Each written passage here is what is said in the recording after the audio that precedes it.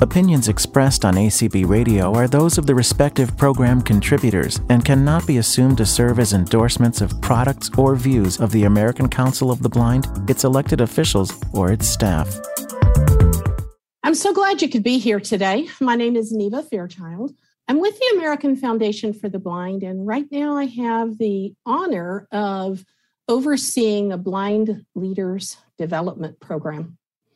This is a program where we match fellows and mentors and put them through leadership training to help them to grow their career, their community involvement, or even their nonprofit involvement on boards or committees or councils that they care about for different types of, efforts like Boy Scouts or Little League, or perhaps it could even be a women's shelter or a girls' development program. Mentoring happens every day, whether we know it or not, whether we realize it or not, whether we recognize it or not. Someone in our lives is showing us the way, and whether we're intending to, we're showing someone else the way. What is the way? The way to live, the way to work, the way to be active in your civic organization, the way to be active in the American Council of the Blind. Sometimes we're a positive mentor. Sometimes we have positive mentors in our lives. Sometimes we have people who show us how not to do it. The trick is to tell the difference between the mentors who are showing us the negative way and mentors that are showing us the positive way. It can be a strategy to use to diversify or be more inclusive in an organization, to mentor other people who are like you and maybe not so much like the organization in which you're involved. So it may be a younger person that you mentor. It might actually be an older person. Age really has nothing to do with mentoring. We typically think of mentors as older people, but really they're more experienced people. And you can look for those people in your everyday life, in your neighborhood, in your community, in your HOA or your neighborhood association. You can certainly look for it within ACB Texas and the different activities, committees, and events that go on both at the chapter level in your local town or at the state level like this convention. You can even look for it, as some of our members have, at the national level, where you get involved in national committees and even in national leadership positions on the board. Mentoring can be formal or informal. I'm going to talk a lot about the formal, but I want you to think about the informal for just a minute. Who in your life has shown you the way? Who has taught you things that you wouldn't have gotten elsewhere? Not necessarily only in school. I bet all of you can think of a teacher in your education that was very influential, that believed in you, that gave you an opportunity, that challenged you to strive for more and to do better. And looking back on that teacher, how do you think of them? I think of those teachers in my lifetime as opportunities that were put in my path that I didn't expect and that I'm so grateful to have had. One of my mentors was a band director in high school. My sophomore year in high school, my best friend who lived diagonally across the street, I almost said catty-cornered, but some people might not understand that. Diagonally across the street from me was a freshman. She was a year behind me, but she had played French horn in the junior high band, and she was coming to the high school, and she was going to be in the band. And she said, Neva, you need to be in the band. We could hang out together. We'd have so much fun. And I'm like, what could I play? I haven't been in band. Well, I had 2 years of piano lessons back when I was in middle school. So I knew the piano keyboard and I could read music, albeit that I had to smash the music right up against my eyeball in order to see it. I could read music. And so I went to the band director and I told him about my musical experience. And he suggested melodic percussion instruments like the xylophone or the marimba or the glockenspiel. They all have piano keyboard-like keys. They're in the same position. They aren't black and white, but they're in the same position as piano keyboard. And so I started in beginner band. In 6 weeks, I was moved up to the middle band, which was where my best friend was. So we were so excited because we were in the same band and we were doing the same activities together. And at the semester in January, we both got moved up to the A band because they needed melodic percussionists and they needed more French horn players. So we hit the summit after just one semester. That band director gave me a chance, and not every band director would have. Well, that fall, when I was a junior, she was a sophomore, we were starting marching band. Marching band was only for the A band, the best band, the most skilled musicians. Guess what? We got a new band director. And I thought, oh, gracious. Well, what am I going to do? Is this man going to give me a chance? Is he going to think I'm capable, or is he going to sideline me? And I'll admit, in those days, I did not have the self-advocacy skills that I have today. So if he had said, I don't think you're going to be able to march, Neva, I'm sorry. You'll just sit in the stands while we're out on the field marching. He didn't. He gave me a chance. 2 band directors in a row that gave me a chance. And I was excited. And we had to do some adaptations because when you're in a marching band, your stride or your step length has to be the same as everybody else's. You have to stay in step with everybody. You have to stay in line, both right and left, up and down. And you even have to look at the diagonals to make sure that you're marching in the right spot.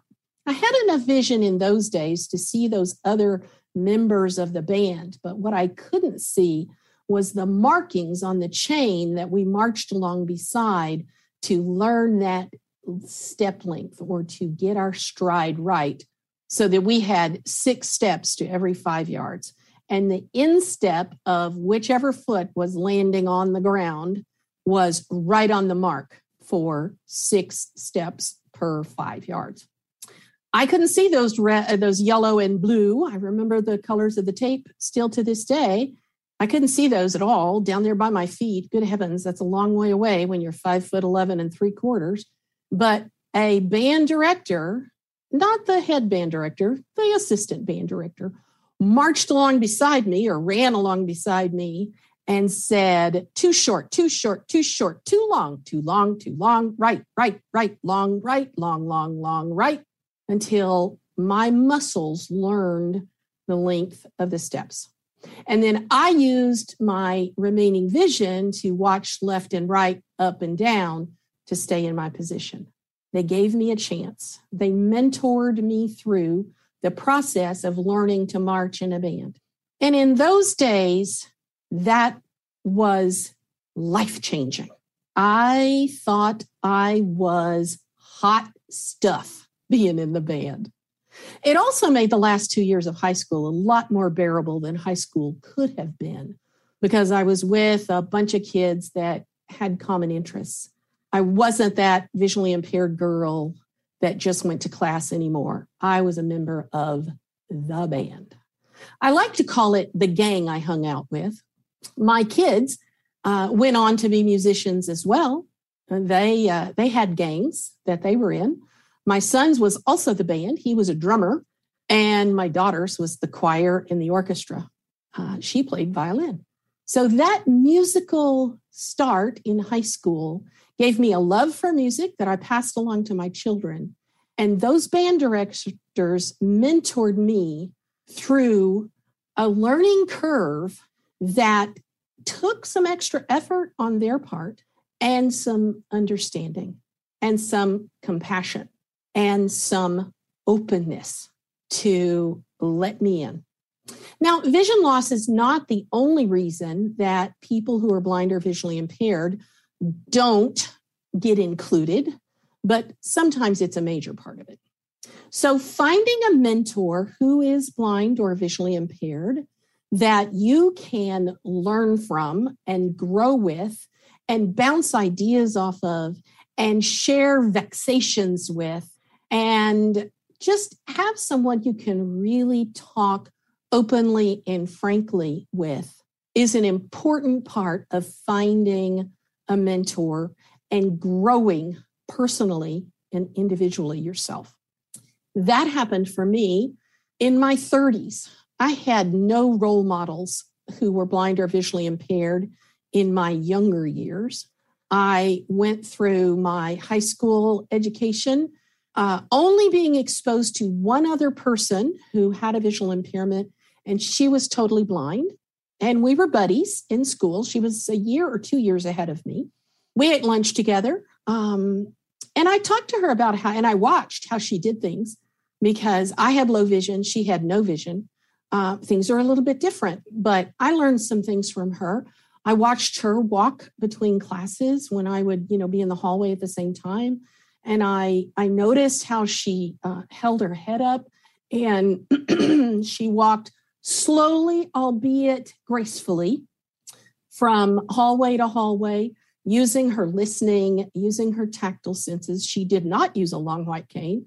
I was in high school in the 70s, and long white canes were not as prevalent among youngsters in those days as they are now.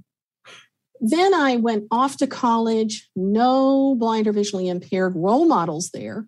I got married, had a family, stayed home for 9 years and went back to college. And in my master's program and finishing up my bachelor's program, I met 2 other people who were blind or visually impaired. Again, both totally blind. And I learned about technology from those mentors. We were classmates, but they were teaching me about blindness. And I was helping them in ways that I could, describing things that were happening around us. I could see enough to see photographs in those days, illustrations in the textbooks, that kind of thing. So I did a little bit of, audio description for them when we would be in study group. But I really believe they were my mentors because I learned a lot from them. I watched one of them work with a seeing eye dog. I watched the other one work with a cane, which at that time, I was a fairly new cane traveler. Didn't use a long white cane until I was 30 and returning to college for the second time. And this was maybe 2 years later. So I was still very much a rookie. And I also learned, like I said, a great deal about the technologies that they used. And that opened my perspectives as to what was possible. I think some of the time, those of us who aren't doing the things we want to do, and we're not doing all the things we need to do, it's because many times we don't realize what's possible. We don't know who to ask. We don't know really even the right question to ask. Sometimes it's as simple as talking to people about what you're struggling with, people who are similar to you with visual impairments or with other disabilities or difficulties or lacking in certain skills about what you're struggling with. For example, turning my phone off so it doesn't ring or talk. Should have done that earlier, sorry. Just yesterday, I had a phone call from someone who's changing some roles that she's playing and is now going to be expected to do some Zoom hosting and some Zoom screen sharing and some of the more advanced features of Zoom. And she had no idea how she was going to do it. She knew I had done some of it, so she called me. And so she told me what she was struggling with. I told her what I knew, and I told her where to find more information. I'm not a formal mentor for her. I'm an informal mentor. She knows she can call me when she has a question. And if I don't know the answer, I'll find someone who does, or I'll send her to a resource that can help her. And so those kind of mentors in our lives are important.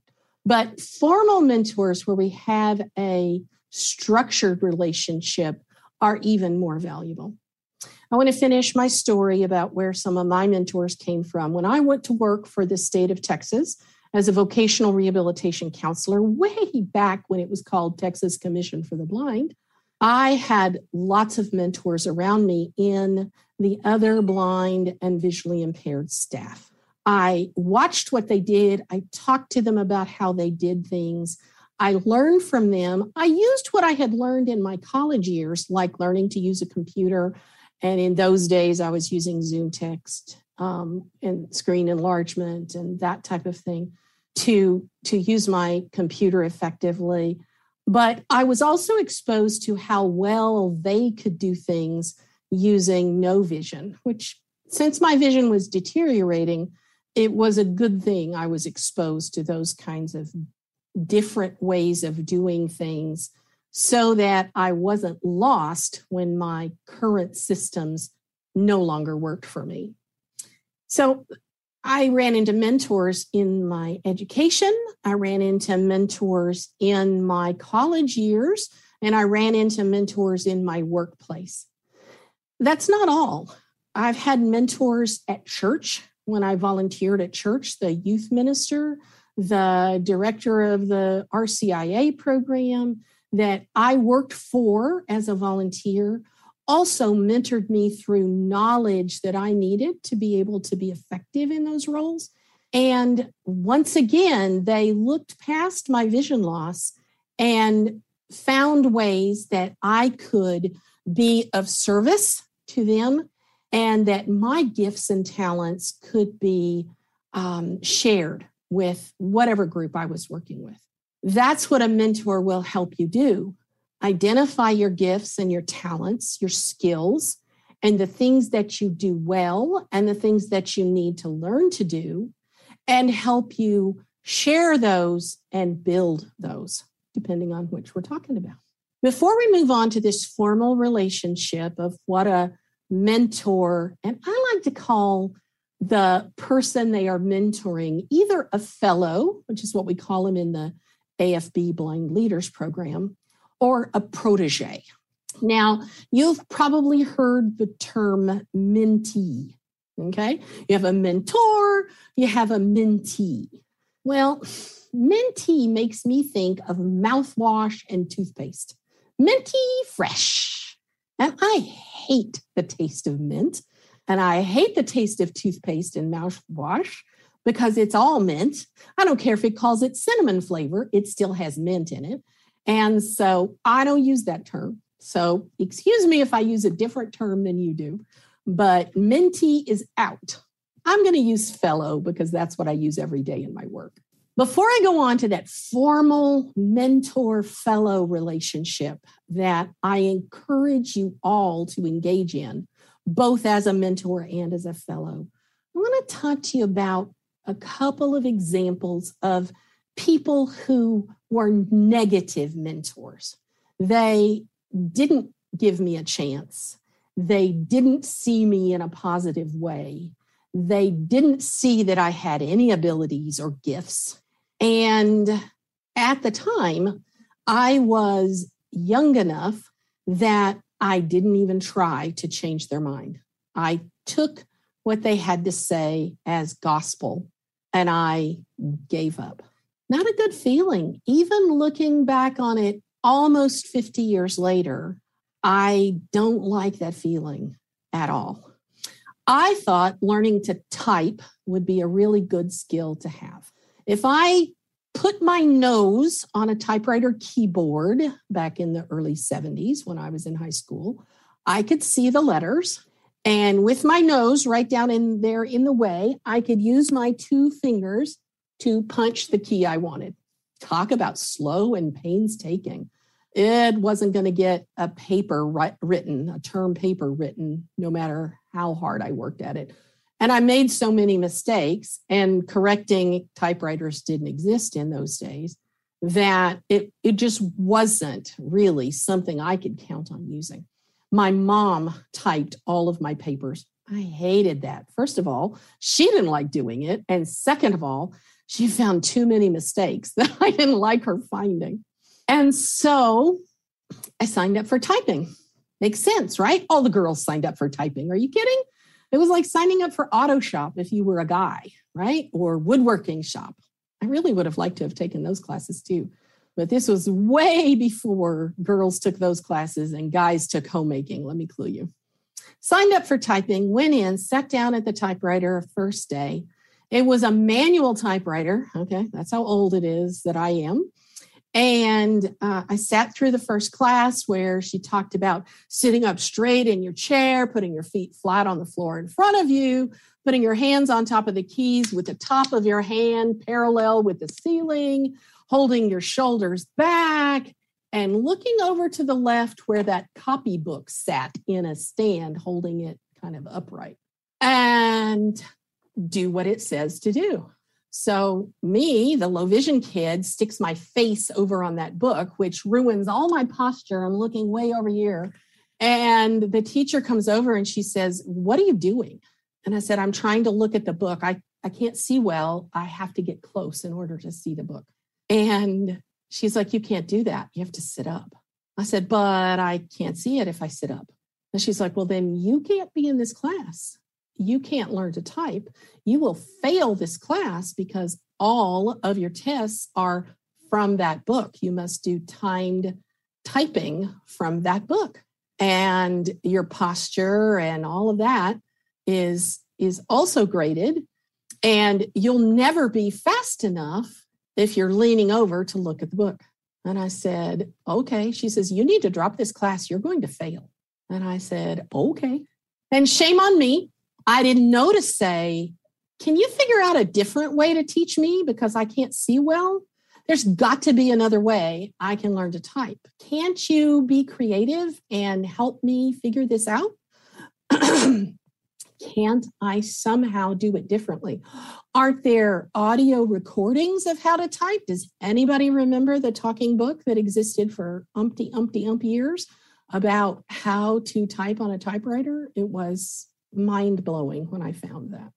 Unfortunately, I was an adult before I found that. Nothing. I didn't think of that. And neither did she. So she was definitely one of my negative influencers, which that's what a mentor essentially is. They're an influencer, whether they're informal or formal. One more positive example and negative example. And then we'll move on to the formal strategies for mentoring and for being mentored. My mom tried to teach me to cook, just like every mom teaches every daughter to cook. I could mix up a batch of cookies and I could bake them. I usually wandered off while the timer was running and they burned anyway. But nevertheless, I learned a little bit. But Mom was always really fussy about how clean her kitchen is or was. And I was not a terribly neat cook. Flour would go here and there and yonder. Sugar would go here and there and yonder. Egg goo would get on stuff. And she was never happy when I was in her kitchen. She gave me multiple chances over the years. And I can remember being in probably 8th or 9th grade.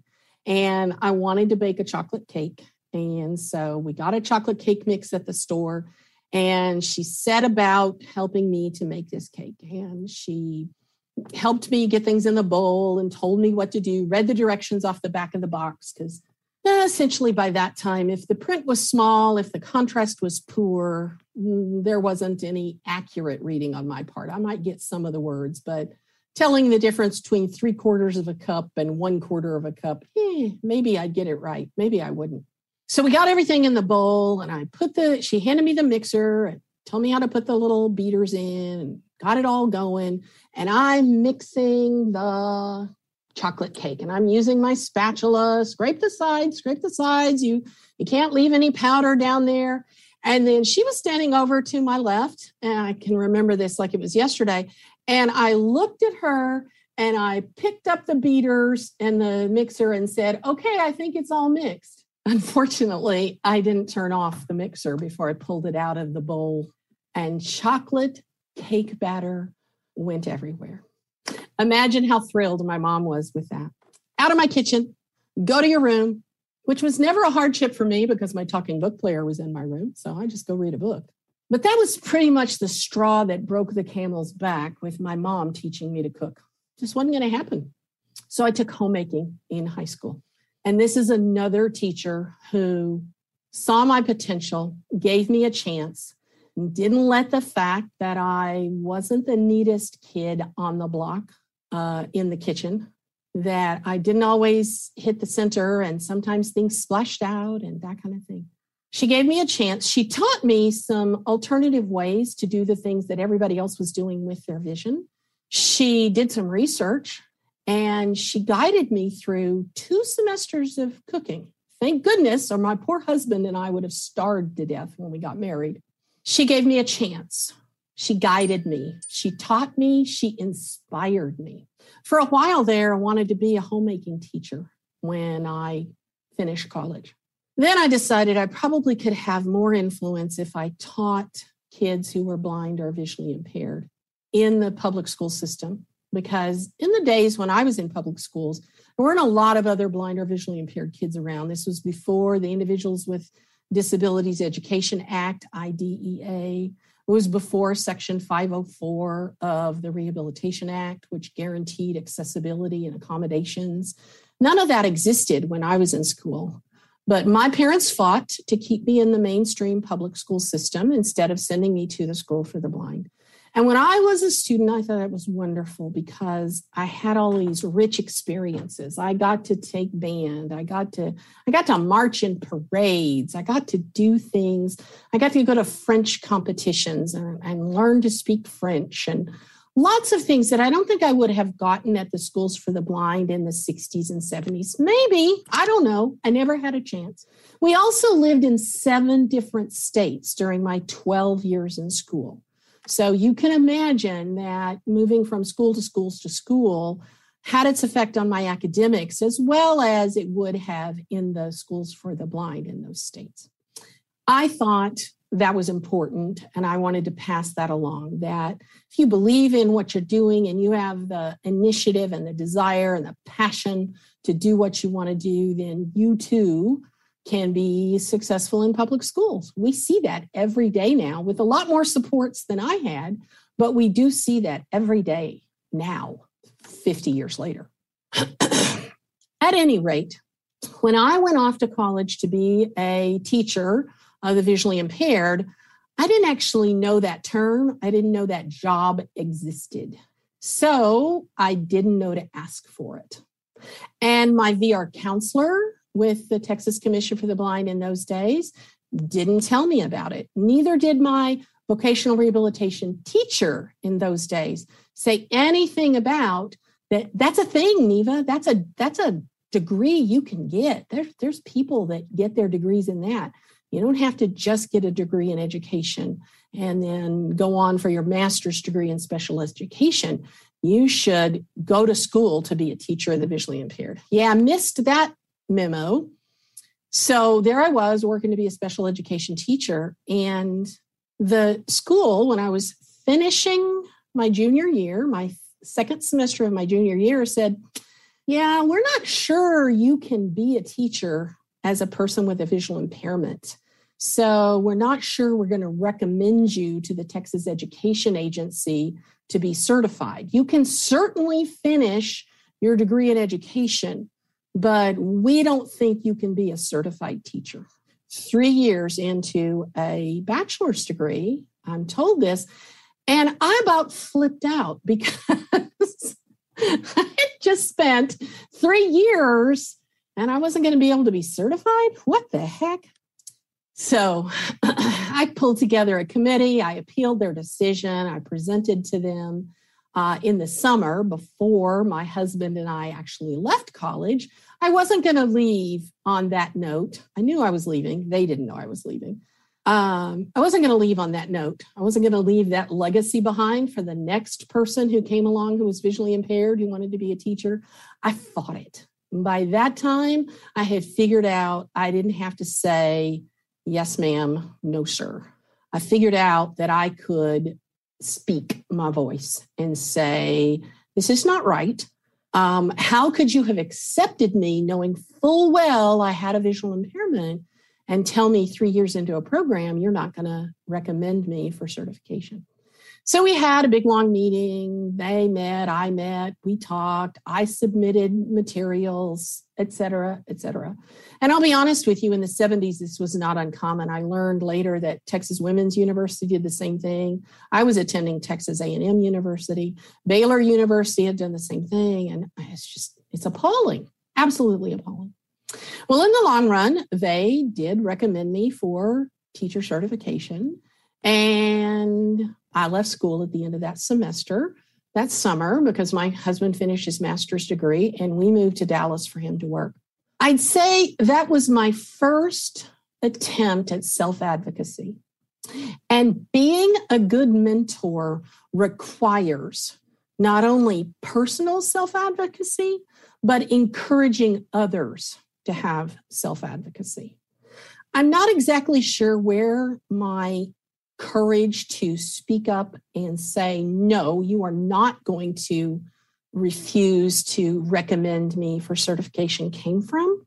I can't associate that with a person, except my own personal growth between typing class in high school and junior year of college. I guess I decided that I wasn't going to let people push me around, that I wasn't going to let what was not right happen to me without pushing back.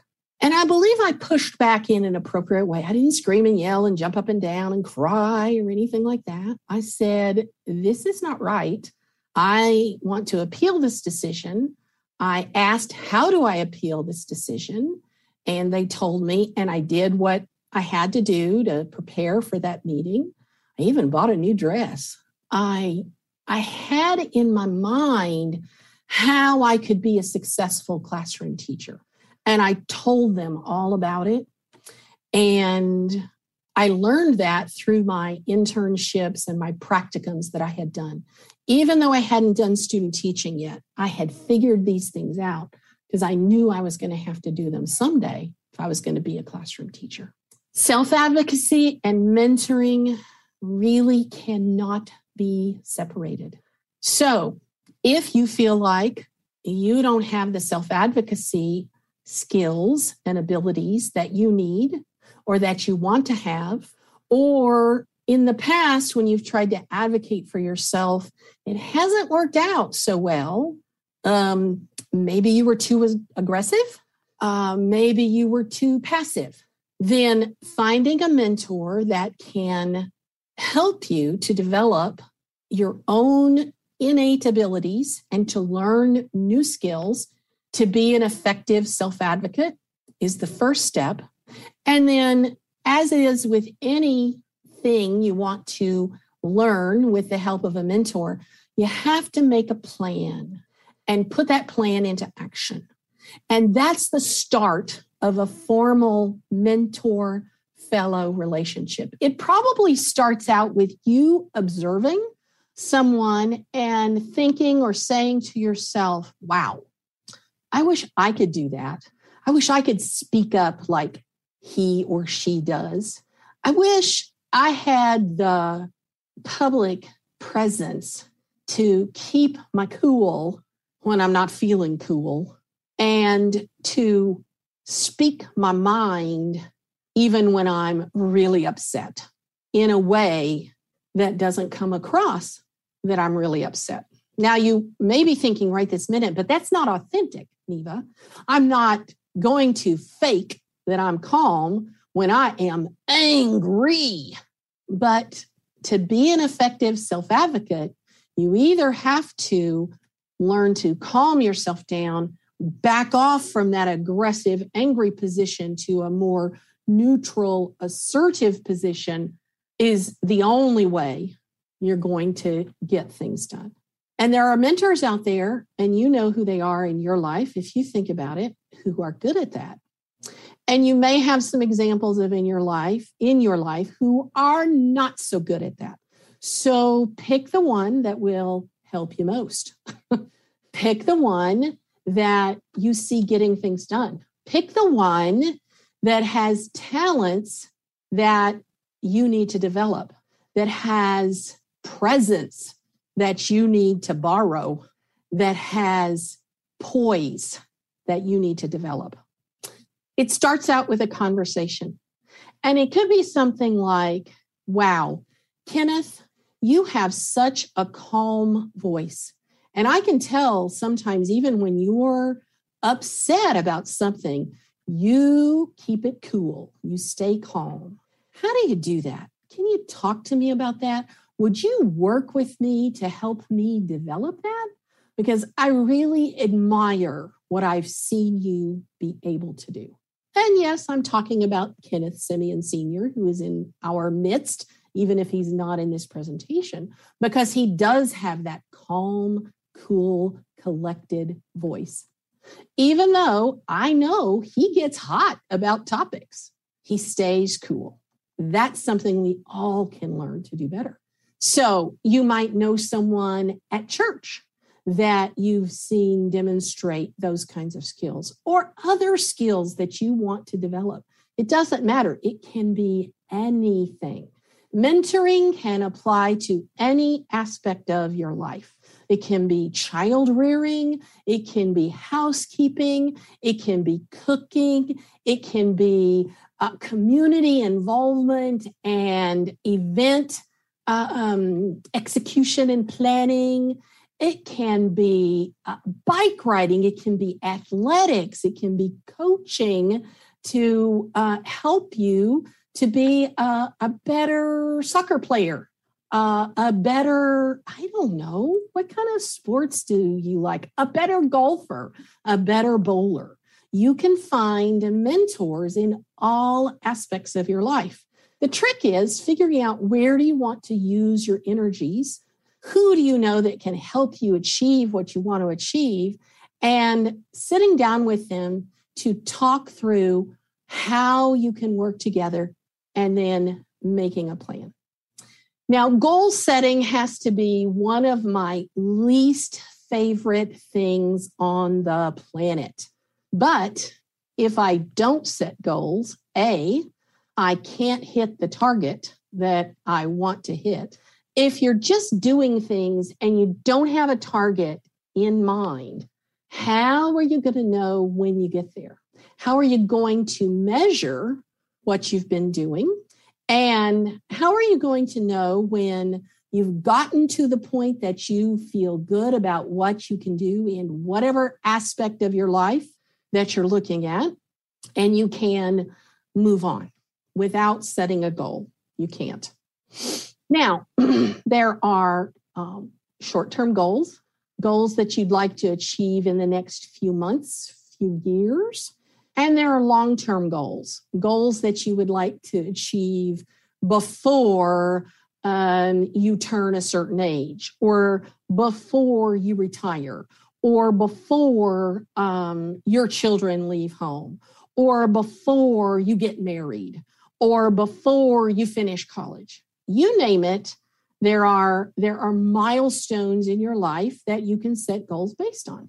Now, goals have to be flexible, because there are times where influences outside our control affect the goals we set, okay? COVID-19 is a great example of that. I can't think of a bigger external influence outside any of our controls that has affected goals we may have set for ourselves or our organizations than COVID-19. But there are lots of other influences as well. It could be your health. It could be the health of a loved one. It could be extra duties at work or school that you take on that kind of overshadow a goal you set in another area. So you have to be flexible with goals, but talking over the goals you have and setting reasonable, achievable timelines is important. Don't write them in stone. Do not go out and carve them in marble. Please make them changeable and flexible. Now, if you are the kind of person that sets a goal and never achieves even a part of that goal and changes the date every year or every 10 years, whatever your focal length is, you might be a procrastinator, right? Jeff Foxworthy says you might be a redneck if. Well, you might be a procrastinator if you're constantly putting off goals.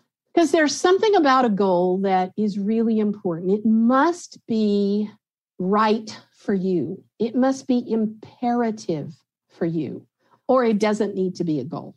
If it happens, great. If it doesn't happen, no worries. That's not a goal. That might be a wish. That might be a happenstance. It's not a goal. Okay. So let me just give you an example.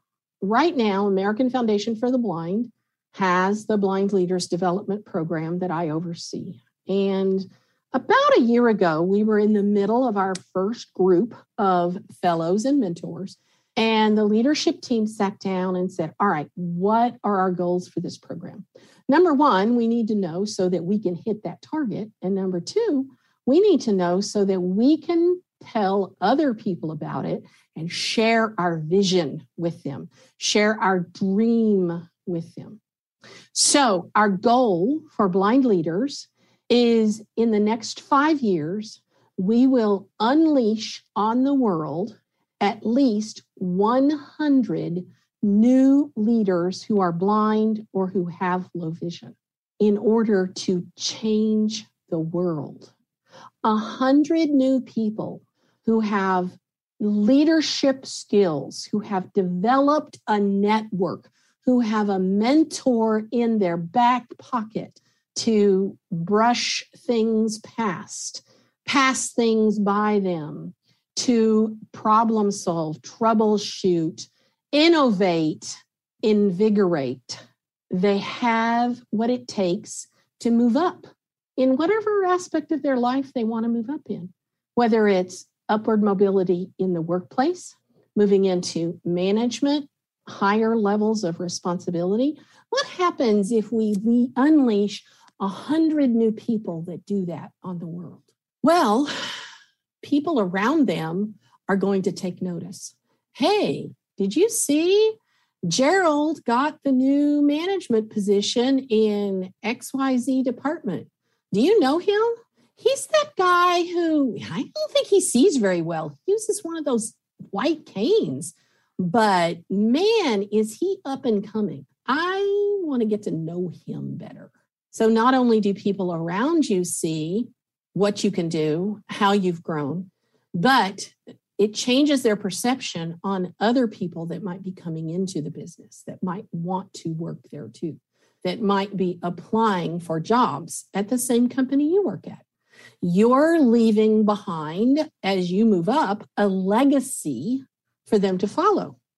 You might actually be helping with recruiting. You might be talking to your neighbors and friends who are blind or visually impaired, people you know through ACBT, about opportunities in your company. The word, it gets out that your company cares about diversity. They care about inclusion. Diversity, equity, and inclusion don't just mean gender diversity, race and ethnicity diversity, age diversity. Inclusion doesn't just mean bringing in a variety of people from all walks of life. It also includes all those same people who walk in life with a disability. Whether it's visible or invisible, doesn't really matter. Environments that are truly diverse, that believe in equity and are truly inclusive, include people with disabilities. And it allows us with a disability, when a company is based on the principles of equity and is working on diversity and inclusion, it allows us to bring our authentic whole self to work.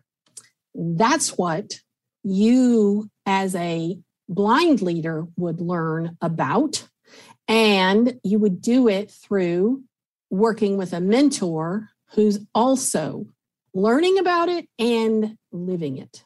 So learning about it and living it. Your whole self brings new ideas to the workplace. It brings new ideas to the community organization that you're passionate about. The Parks and Recreation program where the kids play soccer and where there's a activity center where people go to exercise and play basketball and walk a track and swim in a pool and all of those things. That's what you care about. Then get involved and work to grow your leadership within that organization. Believe me, every civic activity in your community needs volunteers, and they need people who are blind or visually impaired and people with other disabilities to be at the table because we think differently. We bring a different perspective to new programs, to new ideas, to changes that they want to make, to ways to use new funding. You bring a different perspective than anybody else on the planet can bring because you are a unique individual. And if that sounds super scary, find somebody who's doing that and talk to them about it. Even if they don't have a disability, you can learn from them as to what it takes and how it works and what you might need to be ready to do in order to fully participate. And that's what diversity and inclusion leads to, is full participation. With the right mentor, or if you are the right mentor, helping the right fellow, the symbiotic relationship that you develop toward achieving those goals that you set and the goals that fluctuate and change and evolve as you grow will affect the world around you in ways you can't even imagine at this particular moment in time. You may set out to do one thing and something totally different happens. You may set out to get on a committee or a council and you end up meeting a city council person who wants to engage you as a volunteer to help them with projects not necessarily related to the committee that you were interested in. And yet it opens up doors to you that are even broader, even bigger. And you find out that you didn't know what you didn't know, and what they're doing is really cool. That's the discovery part of growing your skills and your perspective. Your horizons change. What's important to you could change. What's important to you today may not be important to you tomorrow for different reasons, for reasons outside your control, for natural reasons, like as I grow older, I care less and less and less about PTA and more about senior services and what they offer in my community, not just for me, but for other people. I want to help you dig deep for what you want to do, where you want to go, how you want to be, and to make a plan for finding a mentor to help you do that. I also want you to look around and find people you can mentor. It might be a youngster who wants to learn, I don't know, something that you enjoy. Maybe you enjoy container gardening, and one of the neighbor kids is always standing out there watching you mess with your flowers in your pots. And who knows, they just might want to learn a little bit about gardening and botany from you. That's a positive influence that you'll never know the payoff for, but an informal way in which you could mentor. You can also volunteer to be a formal mentor in programs like the Blind Leaders Program. If you're a college student, Learning Ally has a mentor program. I believe the Mississippi State oh boy, NRTC, National Rehabilitation Training Center. Thank you. Has a mentor and program for transition students. So if you've successfully transitioned out of high school and either into work or into college, you have something to share. And guess what? I bet those kids who are ready to transition out of high school and into college or into work have something to share with you. That's the fascinating part to me about mentors and mentorship, is that I get as much out of being a mentor as I give. I learned so much from the fellow that I mentored in our first cohort of the Blind Leaders Program. I learned a lot about understanding. I learned a lot about therapy practices and parent supports and those types of things, because those are the things she was doing and things she was asking questions about. Well, before I can help, I have to understand. I have to seek to understand what she's doing before I can dig around and offer any suggestions or send her the right direction for her to find more answers. I learned a lot. I gained a friend.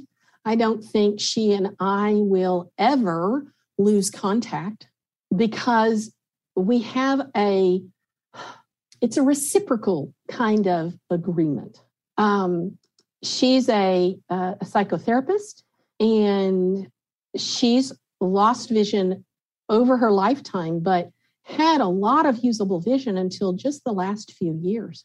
So I'm helping her with ideas on coping with her new vision loss. And she's talking to me about how she helps people through her therapeutic practice, which helps me because I end up doing a lot of counseling and in the rehabilitation arena as well. I really do believe that we all have something to learn and something to teach. And in every aspect of our life, at every moment of our life, in every incident of our life, we are either learning something or we are teaching something. And sometimes it takes some real introspection to figure out which it is. Sometimes you won't know until way later. But I can give you an example again from my life where my mother-in-law, who has since passed away, was probably 75 when she was diagnosed with breast cancer. Now, I was 34 when I was diagnosed with breast cancer. And that had been years and years and years before she was diagnosed. And at the time, she didn't have much to say except, oh, don't worry, Neva, the surgery is just like walking into a buzzsaw. It's a piece of cake. Guess what? On the morning of my surgery, that was not particularly helpful. When she was diagnosed, she faced her diagnosis, her chemotherapy, the threat of losing her hair, which at age 34, when I was faced with this, and before I knew I wouldn't need chemotherapy, that was honestly the most horrifying part of a cancer diagnosis at 34, was being bald. I saw her face it with courage and with a certain amount of blasé. Whatever, it's what's happening. I'll get through it. It's going to be fine. She didn't know it at the time, but she was teaching me. And when I was diagnosed the second time, about 10 years later, I had a different perspective than the first time.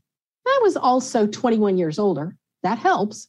But I took my diagnosis and my approach to surgery and chemotherapy from her lead. I faced it with courage and with a what is, will be kind of attitude. And a trust. I happen to be a Christian. I trust in God for my life. May not be where you are, but if it's a part of your life, that can be part of your mentoring, is taking your examples from the teachings of your religion, whether it's Christian or not.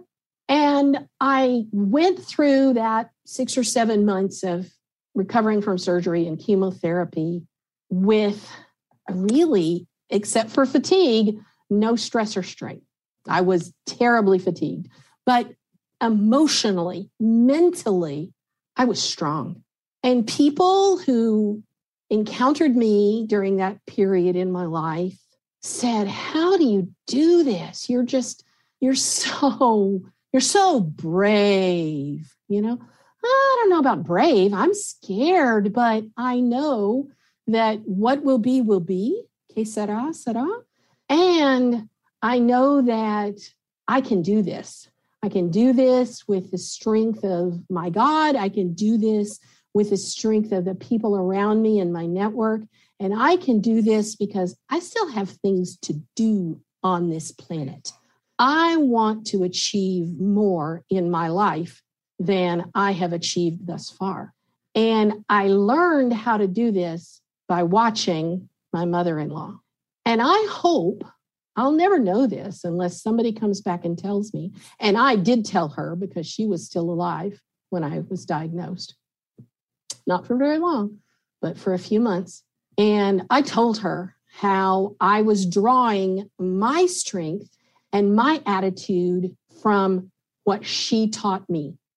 And you may get a chance to go back and talk to those mentors in your life. If you do, I highly recommend it. It's so rewarding. Will you cry? I'm about to cry. Of course you'll cry. If you get a chance to go back, I got a chance to talk to that band director, Mr. Jackson, Jim Jackson. He wants me to call him Jim. I can't do it. He's Mr. Jackson. I got to talk to him just a few years ago at a band reunion, and I told him what a difference he made in my life and how my love of music spawned from my time in band that I would have never had a chance to be if he hadn't said yes to a visually impaired kid who wanted to hang out with her friend. Sometimes the reasons that we do things have such funny beginnings, and yet the ends come to be so strong. I'll close before we take questions and comments from the group with a challenge. If you are involved at all in ACBT, doing anything at any level at your chapter, on a statewide committee, on a statewide board, in a leadership position, as an elected officer, find a protege, find a fellow to help. They need you and you need them. None of us can do what we're doing today forever. You may think you can, but time marches on. And either we will get pulled in a new direction that's more interesting and exciting, or we'll get bored and we won't be giving it our best anymore. And we'll need to move on to something that is more invigorating. Find a protege, find a fellow, invite them in. Say, I want you. I want to share with you what I do. I want to help you be more than you might think you can be. Isn't that some commercial for the Army, I think? Be all you can be more than you can be by being a fellow. The opposite is also true.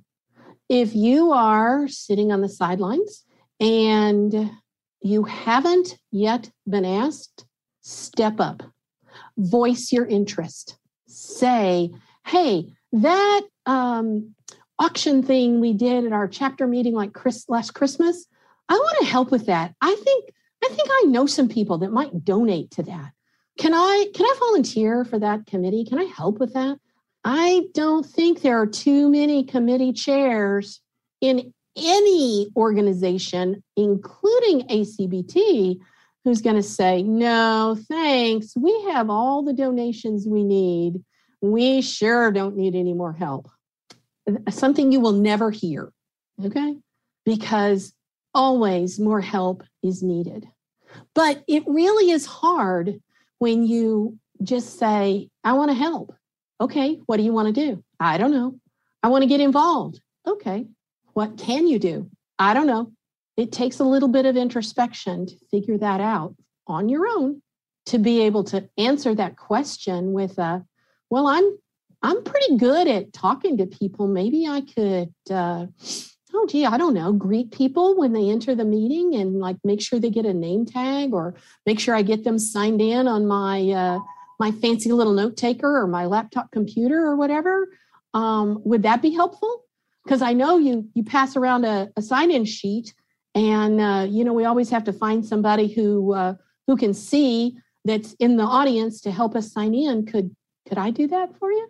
In a committee meeting, I'm a pretty good typist. Could I be the one that takes the notes? As a committee chair, I promise you, taking notes is the bane of my existence, and getting them back in a timely way is always hard. But if you want to get involved and you have that skill, share it, grow it, and find a mentor who has done that before you when you have questions, or when you're struggling, or when you want to learn more. You can't learn from other people if you're not around other people. You can't do things if you're always at home doing nothing. Okay?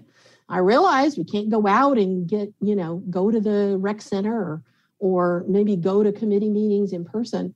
But believe me, there's ways to get involved remotely with every organization you are a part of, and especially with ACBT. There's work to be done to grow this organization, and mentors need proteges, and proteges need mentors. So which do you want to be today? Which do you want to be next month, next year? And why not think about both? Because we're always learning and we're always teaching. And you too could be in a position to be that teacher or that student, depending on what you love, what makes you smile, what makes your heart just grow inside your chest. So you feel like, oh, this is so cool. I am so glad I am doing this. I'm happy to be a part of this. That's where you find your inspiration. That's where you find your energy, even when you are a busy person. Who do you know who's busier than busy people, right? It's the busy people who always say, sure, I can take on one more thing. Sometimes that gets us in trouble. We all have to pick our battles and perhaps say no. And if you're finding yourself overstressed, you may have to do that. But don't use I'm busy as the reason. Use I'm meeting the priorities I can meet right now. When those priorities are finished, this is what I'm going to do. So with one last thing, I'm going to share one more little story. I lead a group through an organization called Well Connected. That is, it used to be called Senior Center Without Walls. So I turned 65 a few weeks ago. I was one of the 10,000 that hit that 65 mark on August 3rd. And I'm really kind of proud to get there. And Well Connected used to be called Senior Center Without Walls. And it's all done over the telephone or over a video link. And I run a knitting group on Wednesday afternoon. And I have a goal, because when I retire, I want to sign up for a Well Connected class. And I'm going to find myself a French speaking mentor. And I'm going to go back to speaking French fluently like I did in high school. Because what happens when you don't use something? You lose it. And 5 years of French, from 7th grade through 11th grade, I spoke French just fine. Probably not like a native, but I was told I had a good accent. I want to get back to that. I was good at it. I want to go back to it. What do you want to do next year, next decade, next 2 decades? Think about it. Find a mentor, plan, find a way to do it. I hope you've enjoyed what I've had to say. I'll take questions, I'll take comments, and I would love to hear a story or two from some of our people in the audience about their experience being a mentor or their experience being a fellow or a protege. So I have this rule in classes I teach. We're not leaving till I get 3 questions. So, okay, I do have a hand now. That's why I said as soon as you say there aren't any, they pop up. Okay, that is me, Catherine. There you go. Yeah. Hi, Catherine. Hi. And I was born with glaucoma in just one eye. And so I never had, the surgery that was done on my eye was just to save my eye and not to give me any vision. But I still, had poor vision. And but I was never diagnosed as visually impaired. And, they just didn't do that unless you were blind, I guess. But, in high school, junior high and high school, I absolutely hated PE because I didn't know, I knew I wasn't any good at sports, but it was much later that I realized why I wasn't any good at it. And I didn't have any peripheral vision because, I would go to the ophthalmologist every year and I'd be tested for my vision and get glasses and things like that. But I was in my 30s before I was diagnosed with RP. And so, I would see a ball when it left the pitcher's hand and then I would lose it. So I never could hit the ball. And I never had a teacher in PE who recognized that I had any problem. And the only way I ever passed PE was by passing the written exams and by having clean gym shorts and clean socks every Monday when we came in, because we wore white socks and shirts, and we had to have clean, starched uniforms every Monday. And that's the only way I ever passed. And so I absolutely hated PE because the teachers were really hard on me because, I couldn't play tennis. I'd see when somebody, batted the ball to me, it would, and then I couldn't do it. So I hated PE, because of that. But I think there ought to be more visually impaired teachers in PE, or teachers who are really taught to understand, why people sometimes are not any good in sports. The State University of New York, SUNY, SUNY, has a movement studies program where Dr. Laura Lieberman is working to help bring physical education and activities into the lives of children who are in school today. And as for adults with visual impairment who, I'm like you, I was terrible in PE. That volleyball, I would jump for it and try to hit it, and it was 2 people over. And then I'd stand there and never move, and it'd smack me right in the face, And so I was terrible. And they have the Association of Blind Athletes. And you think, oh, no, I'm not an athlete. Oh, yes, you could be, okay? Athletes does not mean just Mark Spitz and, Shaquille O'Neal. It can mean I'm a downhill skier, okay? Go figure. I skied with a guide. I could do it. It was fun. They have all sorts of activities, no matter what your age is. And even, a simple chair aerobics class, those kinds of things are all available accessibly, that are all, audio based and that kind of thing. So you can find somebody who is active in that kind of thing. And whether they are blind or visually impaired or not, you too can build your physical activities back. I agree with you. Teachers need to be more inclusive rather than exclusive, meaning excluding kids who are blind or visually impaired, or people who are blind and visually impaired from anything. But it's a process. Society is very afraid of visual impairments. And, there but for the grace of God go I is what they think. And it scares the heck out of them. They can't imagine living with vision loss. And yet we all know it's very possible. And it's the life we were born to live. And so don't give up on that.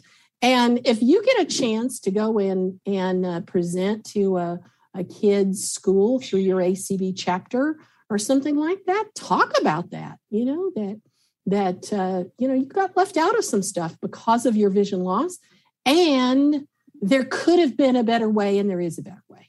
And you want to help them find it with your knowledge you have now. Thank you, Catherine.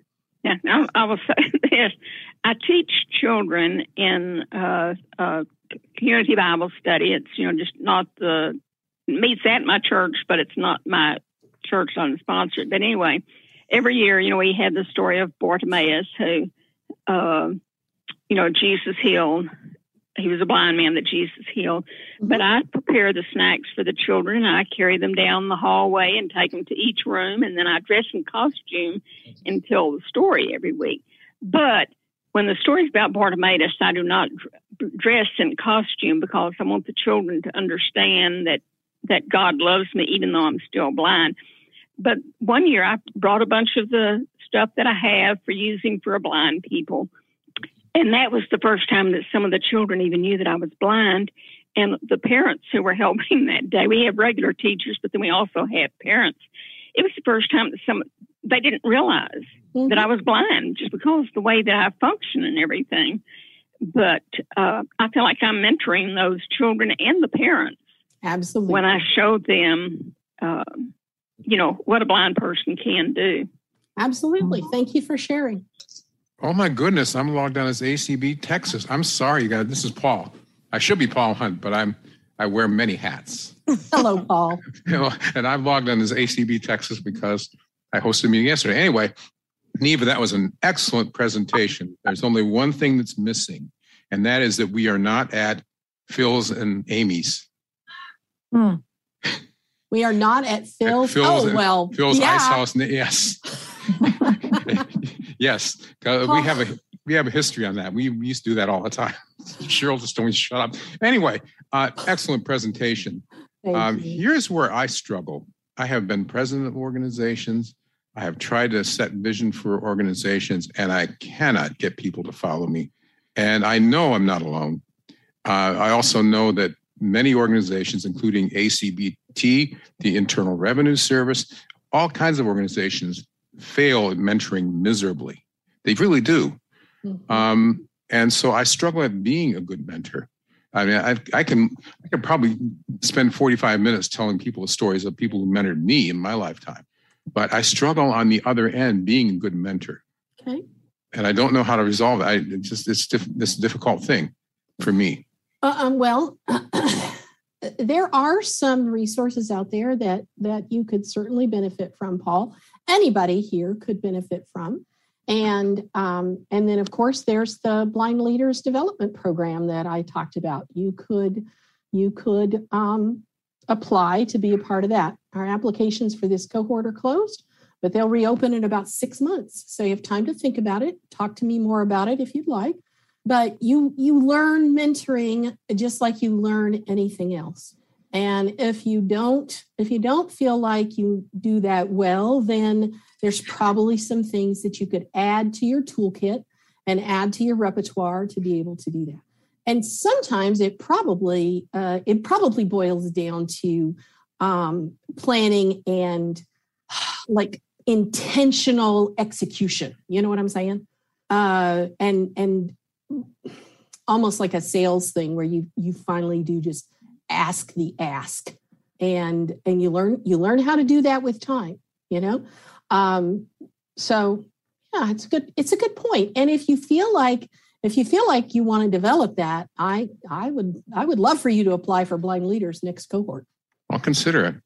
Yeah, Paul and I served on the Rehabilitation Council of Texas together.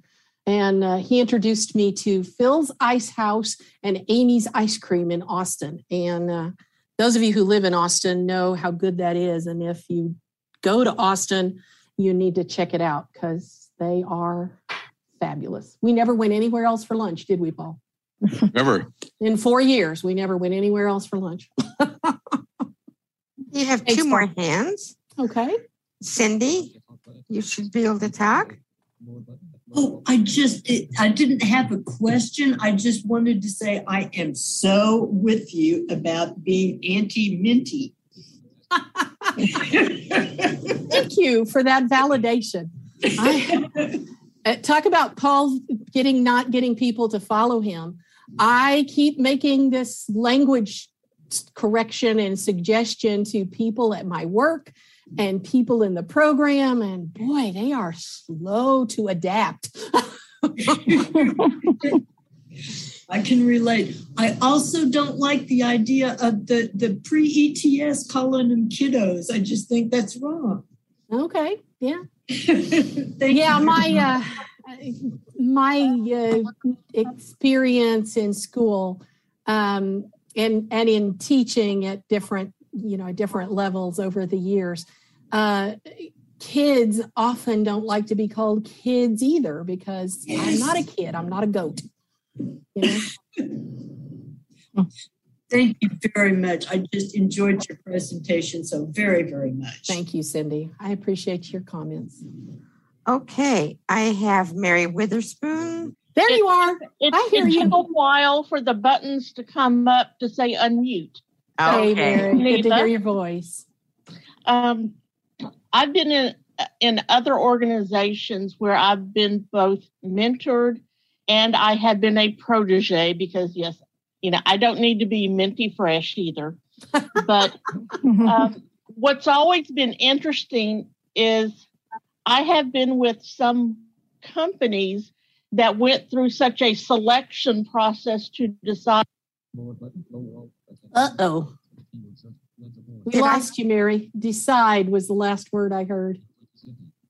Well, I think I know where Mary was going, that mentoring and being mentored can sometimes be a very exclusive kind of, difficult to get into, almost an exclusionary kind of situation. Oh, she's back. She's back. Can you hear me, Mary? Yes, and you're kind of going where I was thinking, because I have found in other organizations that I have belonged to try to mentor anybody who speaks with you, and some things develop just because you have good conversations with people. They know they can contact you back. And the same for myself is observing and watching, and then just letting people know I admired how you did that, or I have watched you do these things, and these are things that I would like to do. Become the best way to make that connection, because sometimes the formal programs, they go through so many questions of deciding who's worthy of being mentored that you miss out on the people who you can actually really make a difference with if you just talk with everybody as if you're going to be a mentor or you want to be a protege, and you just put it out there that, I'd like to learn more from you. Right. Each time you and I chat, whether it's often or not often, and never exclude somebody because I loved how you said, you can't do this forever. Develop somebody as a protege, because there's so many organizations where if you say, oh, how long have you been XYZ office? Well, 12 years now. It's become my permanent thing. And it's like, okay, so are you developing someone to do this in the future? Well, no, I'm really good at this. Yep. And, there's another side to that coin. Even if you don't get tired of doing it, and now it's 16 years and then it's 18 years, we all die someday. So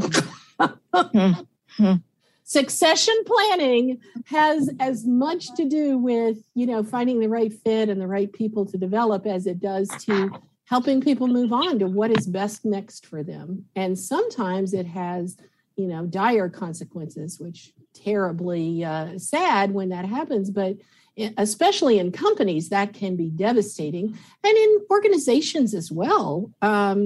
If something awful like that happens, or their spouse gets sick and they have to stop because they have priorities and those kinds of things.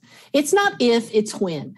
And so and I agree with you about the exclusivity, and we try so hard not to do that with the AFB Blind Leaders Program. But not everybody is ready to be a fellow. and not everybody is ready to be a mentor. And so then we go back and encourage them to do some things and come back in the next cohort application process.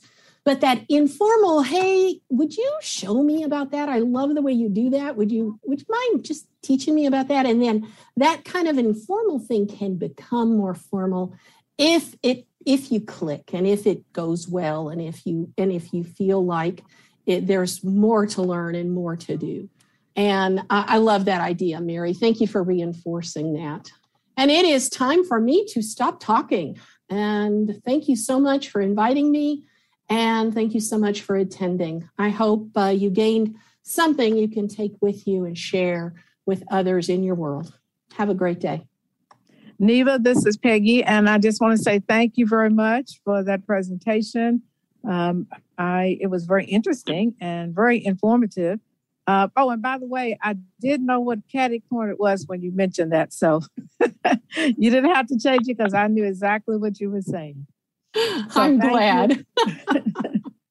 Yeah, thank you. And someone mentioned about kiddos, and that's kind of one of my pet peeves too. I have an issue with kids. I say occasionally, but kiddos, I don't know. It's just something that just doesn't sound right. It was hard enough for me to get to the kids, but when they started with the kiddos, I just thought, no, it just doesn't fit well with what we're trying to do, the way we're trying to encourage and help them to become self-sufficient and be the very best that they can. It's just something about the kiddos that just didn't quite fit in with that scenario with me. So I even refer to them as children, and occasionally I will say kids, but thank you again so much for that. I appreciate it. And for all of you who shared the things that you've gone through with the mentoring, but keep in mind that even when you don't know it, you're often mentoring because you never know who's watching and who's learning from what you do or don't do. So thank you very much. And we're going to take just yes. Thank you. It's Linda. There is a hand that I put all hands down and this one came back up. Okay. You want to see who it is? Yes, go ahead. That's fine. Hello, everybody. This is Jason from the Houston chapter. Hey, Jason.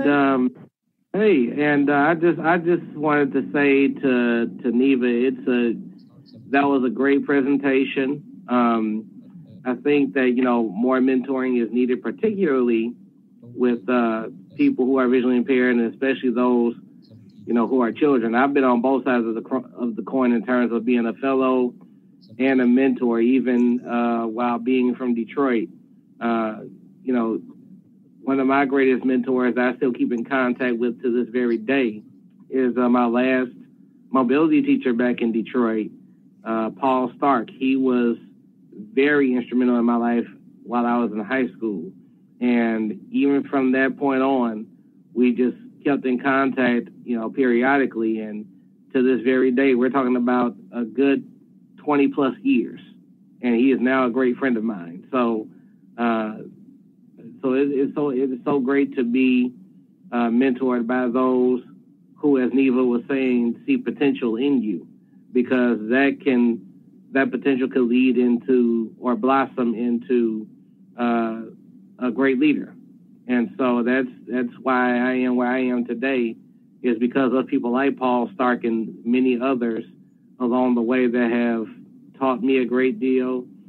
And I've mentored some young men while I was in Detroit, and even before I moved to Atlanta to do my master's, of young men that were visually impaired. And so it is so important to have those mentoring, those mentors out there, because you never know who's watching you. You never know the very person or group of people that you are impacting. And so I just wanted to say, that was an excellent presentation. All right. Well, thank you for sharing that, Jason. We appreciate that, because we do know that mentoring is important, and it is something that I think we need to work on a formal mentoring program. We have some things in place that we started, but it has not been quite completed yet. But I'm hoping that by the end of the year, we will have that in place and have a formal mentoring program going on here in the ACBT. We're doing it, but we need to formalize it. So thanks. I hope everybody got what I got and more from Neva's presentation. Thank you very much. Now, moving on, I see that our presenters for the next session are here, but we're going to take just a few minutes, about a 10-minute break, and give everybody a chance to do whatever they need to do. And then we're going to come back and start right at 3:45 with Making Your Wishes Known. So stay tuned.